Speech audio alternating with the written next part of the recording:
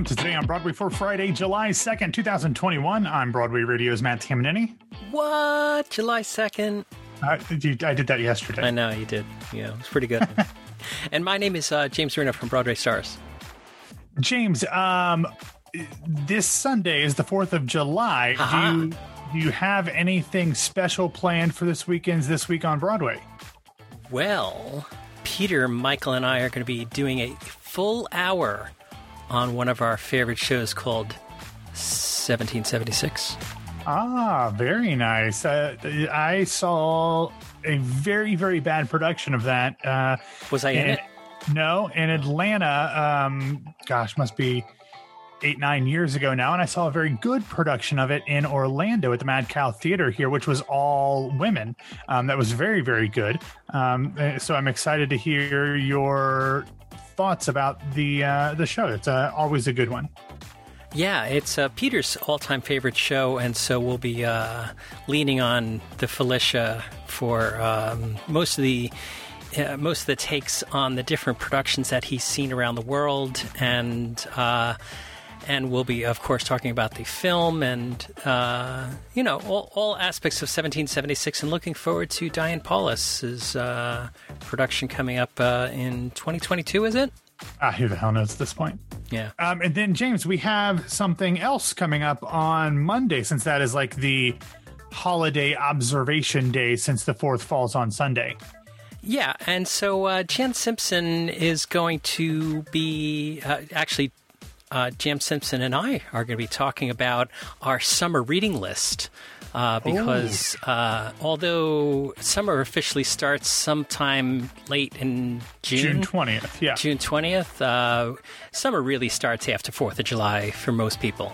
And so if you're heading out to the beach and your summer reading list, you want to catch up with a lot of theatrical books, Jan Simpson is the person to turn to. She has been putting out her summer reading list for many, many, many years on BroadwayandBean.com.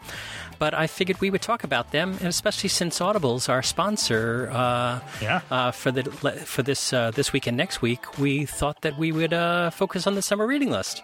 Perfect. That's amazing. We've also got an interview coming up later next week to tie into the 4th of July stuff. I've interviewed Robert McLaughlin and Sally Perry, who have a new book out that just came out at the end of June called Broadway Goes to War. It is actually how Broadway dealt with World War II, productions leading up to World War II and productions during World War II, and how they varied differently in perspective than the movies and radio productions that were much more patriotic and much more aligned with what the government wanted. So it was a really great conversation, a really great book. So we've got a lot of stuff coming up over the holiday week that y'all need to be tuning into. And if you want to get all of that before anybody else, head over to patreon.com/Broadway Radio or BroadwayRadio.com/Patreon. You can get everything early there. And as things start coming up, we have some fun things going to happen in the Patreon feed. But James, let's get into the news. And unfortunately, earlier this week, theater productions in Sydney, Australia were dealt a very difficult blow as productions were forced to shut down as a 2-week stay-at-home order went into effect last Saturday. Shows impacted include Hamilton, Come From Away, and a number of other small productions, either in performances or in rehearsals, including The Wedding Singer, Merrily We Roll Along, and more. Some shows that were actually in the middle of limited runs, including The Cherry Orchard, Happy Days, and Grand Horizons, were forced to prematurely end their runs, much like we saw in New York in the middle of March of last year. Now, this stay-at-home order comes on the heels of months of Australia having no real restrictions on audience capacity, mask requirements, vaccination proof of vaccination requirements, and unfortunately, positive tests have skyrocketed in the area around Sydney. This shutdown impacts 4 council areas, including Sydney, and anyone who lives or works in those areas is required to stay at home for 14 days. Now, according to The Guardian, people who just visited the area but don't actually live or work there are not impacted because they can't be forced to by the local governments. But this means that even though all of these workers in the theaters might have been impacted, The people in the audience aren't necessarily being forced to quarantine either, although it is recommended. Now, most of these shows were operating with no capacity restrictions, no mask mandates, although Hamilton and Come From Away had moved to 50% capacity in the days leading up to this. But James, the reason I wanted to lead with this is because this is something we've kind of hinted at on the show over the last few months. It just makes me really concerned about how things are going to go when New York theaters open in earnest over the coming months. Outside of Springsteen on Broadway, there has been little information about whether or not shows will be requiring proof of vaccination, requiring you to wear masks, anything like that. And with variants, including the Delta variant, causing problems across the country and the world, James, as tourists come into New York City and bring things from around the country and world, I just worry that something similar that happened in Sydney might result in shutting down New York theater again, which who knows how devastating that could be to the entire industry and all of the people working in it. So let me read you something. Broadway is dark, London is quiet, but in Australia, it's showtime. Join us for the evening of performance and extraordinary conversation. That's from the New York Times on April 29th of this year. Yeah. And it was Tommy Schumacher, Kevin McCullum, a bunch of other folks, the producers of Come From Away, all had this webinar hosted by the New York Times saying that Australia is back. And here we are just a couple of months later. I mean, let's not take it for granted what could happen in New York as well. We need to keep safe and not take for granted, what's happening right now. Yeah, I just hope everyone does things safely. I know we are all super excited to come back and to have shows return. I just worry that we have learned little, if anything, over the past year and a half, whether that comes in terms of safety or equity or anything else. But I don't see anything that would indicate that changes have been made. Yeah, one of our listeners, Donna Hatton, is in Sydney, and I sent her out a message to see how everything's going there. Maybe she can give us a little report on what's happening on the ground versus what we're hearing from 8,000 miles away. Yeah, we would appreciate that. But all right, so James, you mentioned them earlier, but let's take a real quick moment to talk about our sponsor this week, Audible.com. So Audible is the leading provider of spoken word entertainment all in one place. At Audible, you can find the largest selection of audiobooks, original entertainment, and thousands of popular binge-worthy podcasts. Their newest plan, Audible Plus, gives you full access to the popular Plus catalog. Now you can listen to all you want to thousands and thousands of popular audiobooks, original entertainment, and podcasts, including ad-free versions of your favorite shows and exclusive series. All right, James. Yeah, we've been talking about what great content and what varied kind of content Audible has in terms of theater lovers. But let's go through some of these productions that you can find on Audible. You've got Latin History for Morons, The Absolute Brightness of Leonard Pelkey, An Act of God. You've got all the Williamstown Theater Festival shows that they recorded, A Streetcar Named Desire, Photograph 51, Animals. You have the stuff that was done at the Cherry Lane Theater, Boys and Girls, Harry Clark. There's so much great real actual theater content with real live theater professionals that's available on Audible right now that you can scratch your theater itch without possibly passing along COVID knowingly or unknowingly, just by subscribing to Audible and listening in your headphones. So visit audible.com/Broadway Radio or text Broadway Radio, one word, to 500-500. That's Audible, AUDIBLE.com/Broadway Radio, or text Broadway Radio to 500-500. One more time, that's visit audible.com/Broadway Radio or text Broadway Radio to 500-500 to start your free trial today. All right, James, let's get back into the news, and we're going to stay in the realm of things that I am not very intelligent on. And that is the fact that on Thursday, the House of Representatives, their Appropriations Committee, approved the full budget request of $201 million for the National Endowment of the Arts that was part of President Biden's proposed budget.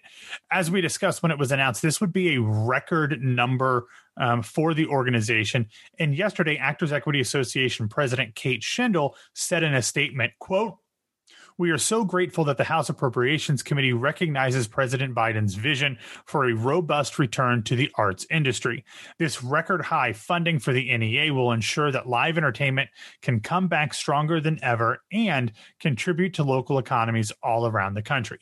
Now, James, there is a long way to go before this budget actually gets completely approved and goes into effect. But this type of funding will go a long way for a lot of arts workers, organizations, and municipalities across the country. You said how much money was that? $201 million.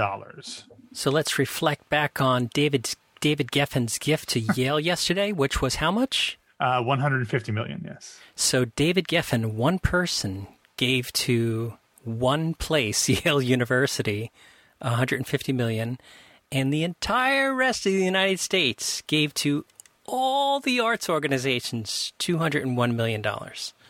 I believe that is correct, yes. Okay, just wanted to be Captain Obvious. You work for Hotels.com now? Is that what you're doing? No. All right, what do we have in other news? All right, so we learned earlier this week that the off-Broadway theater company Bedlam will return to performances with a new play by Sarah Rose Kearns called Persuasion, which is adapted from the Jane Austen novel of the same name. The show will begin performances on September 11th at the Connolly Theater. If you are familiar with Bedlam, they often put new spins on classic works of some form or another. Lots of Jane Austen. They do a lot of Jane Austen as well. I saw their production of The Crucible a few years ago as well. They always are good. Was Bedlam the ones that did Sweeney Todd? No, Sweeney Todd was a commercial production that was done at Barrow Street. Yeah, their big production was Sense and Sensibility that I think started in 2014, and then it came back a few years later and then did a national tour for a few years. But they do a lot of stuff like that. It's just really, really great. Really great stuff, and they are often at the Connolly Theater. They've also done stuff in Boston and around the country as well. Now, another thing that is quite different from that story, but the two original stars of Mean Girls, Erica Henningsen and Kyle Seelig, they got engaged, James. I don't know if it was today or yesterday, but both of them posted photos on Instagram. They have been together for a while. That hasn't been a secret, but they were off. I believe they were at another couple's wedding, and Kyle took the opportunity to propose. Apparently, he dropped the ring in the sand while he was doing it. Not a great first step, I think, to a life together, but they seemed nonplussed by it and seemed to be very happy. I've talked about before, I really like Erica Henningsen. I think she's become a really, not just what both of them do on stage, but she's become a really interesting activist and an actor as well, especially during her time with Mean Girls. So very happy for both of them. Obviously, Kyle, one of the original Jimmy Award alums as well. So very cool thing for two very cool people in the Broadway community. All right. So we can relive the highlights of the Stars in the House $1 million celebration show. Yeah, earlier this week, they had this live show that we talked about for Stars in the House where they got a bunch of people and celebrities and Broadway folks to actually come and do an in-person broadcast. There was no real audience, not a ticket buying audience, at least just invited guests, but they broadcast the whole thing. It's on YouTube. And they did it to celebrate the fact that they crossed the $1 million raised mark for the Actors Fund. Obviously, Seth Rudetsky and James Wesley, who are the hosts and producers of Stars in the House, they were there, but they also had folks like Brenda Braxton, Andrea Burns, Liz Calloway, Kristen Chenoweth, Darius DeHaas, Colin Donnell, Beth Level, Andrea Martin, Brian Stokes-Mitchell, Patty Murin, Jack Plotnick, Cheetah Rivera, Mark Shaman, Pearl Sun, Nina West, and more. They also had Dr. John LaPook, who was on, I think, every episode of Stars in the House early on, when people were still kind of getting used to knowing all of the medical information that had to do with COVID. So he was there, and I think he actually performed as well. So in the link in the show notes, we'll have a ton of video, or a ton of photos from the night, and we'll have a video so that you can relive the entire broadcast there from Stars in the House. It's like a night of a million stars. Yeah. Night of $1 million and a dozen or so stars at least. So, Matt, tangential to Broadway, the NCAA has now allowed yes, some of their athletes to take deals. Yes, sponsorship deals. Yeah, it's called name, image, and likeness rights. So basically, the schools are not actually paying anybody, but if any athlete wants to make a deal with some sort of brand, they are able to do that. There are certain restrictions on what brands they can do. They can't do alcohol, tobacco, gambling, and things like that. So there are some limitations, but long time coming for people who have basically been exploited for millions and billions of dollars for generations. So the Broadway twist on this is that now that it has been allowed in sports, do you think some of the larger schools, such as like that school up north, or Syracuse University, or Carnegie Mellon, or CCM, is going to allow their students to take deals? I mean, they can. They already can. That's what. No, but isn't that the funny thing? Because you hear stories all the time that they tell the students you can't audition and you can't take a job where Yeah, well, that's dumb. But I mean, like, if somebody got a commercial gig and they could absolutely do that. And that's why it's always been ludicrous that the NCAA prevented student athletes from being able to do that, especially when in a lot of cases and a lot of places, student athletes could make a ton of money. And what's interesting to me, James, and we will get off this topic because I don't think people care as much, but a lot of people assume that most of this money will be made by football players, by men's basketball players. That is not the case. I think every single student athlete is going to have the opportunity to make money. And one of the very first people to sign a big deal was an LSU women's gymnast. She has like over 5 million followers on Instagram and TikTok already. She's going to end up being one of the biggest beneficiaries of this coming out of this, and not a football player or a basketball player. So I think this is going to open up a lot of opportunities for a ton of people, and I'm very excited for them. Now that athletes are going to be paid, we're going to take all the innocence out of college athletics. Don't even start with me. Yeah. Okay. All right, Matt, why don't you get us out of here? All right, thanks for listening to Today on Broadway. Follow us on Facebook, Twitter, and Instagram at Broadway Radio, and you can find me on Twitter and Instagram at BWDMatt. James, where can people find you? Well, people can find me at James Marino on most of the socials, and I'm sort of a lurker there, so hit me up there. I was going to say, Patty Murin was tweeting about her Stars in the House thing. Did you see her tweet? It was so sweet. It was like, I did not. Patty Murin was like, I couldn't imagine ever, sharing the stage, because this Night of a Million Stars type of thing is actually a live performance, isn't it? Yeah, they were all on stage at Asylum NYC. So I mean, you had folks like Cheetah Rivera there, and some so many other legends that I'm sure it was a great opportunity for a lot of these people to get to do, performances or whatever with or around legends that they'd never get a chance to be in a show with. And that's what Patty tweeted about. She said she was in tears. So my name is James Marino from BroadwayRadio.com and BroadwayStars.com. Thanks for wrapping up your week with us. On Sunday this week on Broadway, 1776. And on Monday, Jan Simpson comes to you with the summer reading list. And then on Tuesday, the Today on Broadway crew is back talking to you. We'll see you then.